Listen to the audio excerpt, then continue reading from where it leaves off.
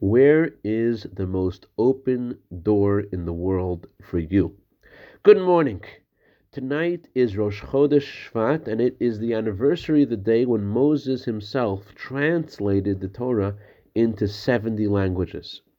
The reason he did this on the first day of Shvat is very connected to the energy of the month of Shvat. Every month of the year corresponds to one of the 12 tribes, and the month of Shvat is connected to the energy of Joseph. When Rachel gave birth to Joseph, she prayed to God, may God grant me another son.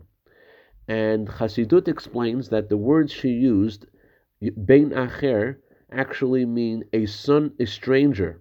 And she wanted that her son should be someone who is able to reach out to another person who feels like they're a stranger and help them discover that they're really part of the family. And that's why Moses translated the Torah.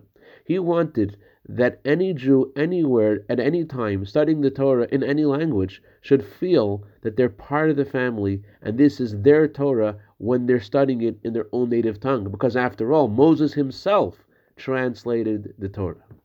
And this is also connected to the anniversary of the previous Lubavitcher Rebbe who passed away in the month of Shvat, on the 10th day of Shvat, whose life's mission was dedicated to inspiring all the Jewish people to feel that we are truly God's children.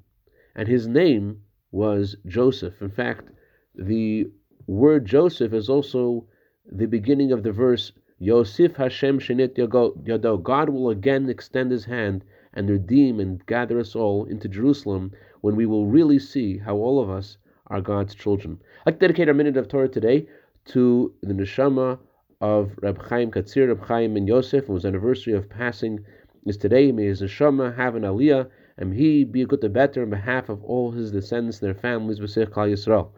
Also, like to dedicate this to Avrami Medal and Menachem Wolf in honor of their birthdays today. May you have a year of bracha, v'atzlacha, b'gashim, yusuf, v'ruchnis. Have a wonderful day and a wonderful chodesh.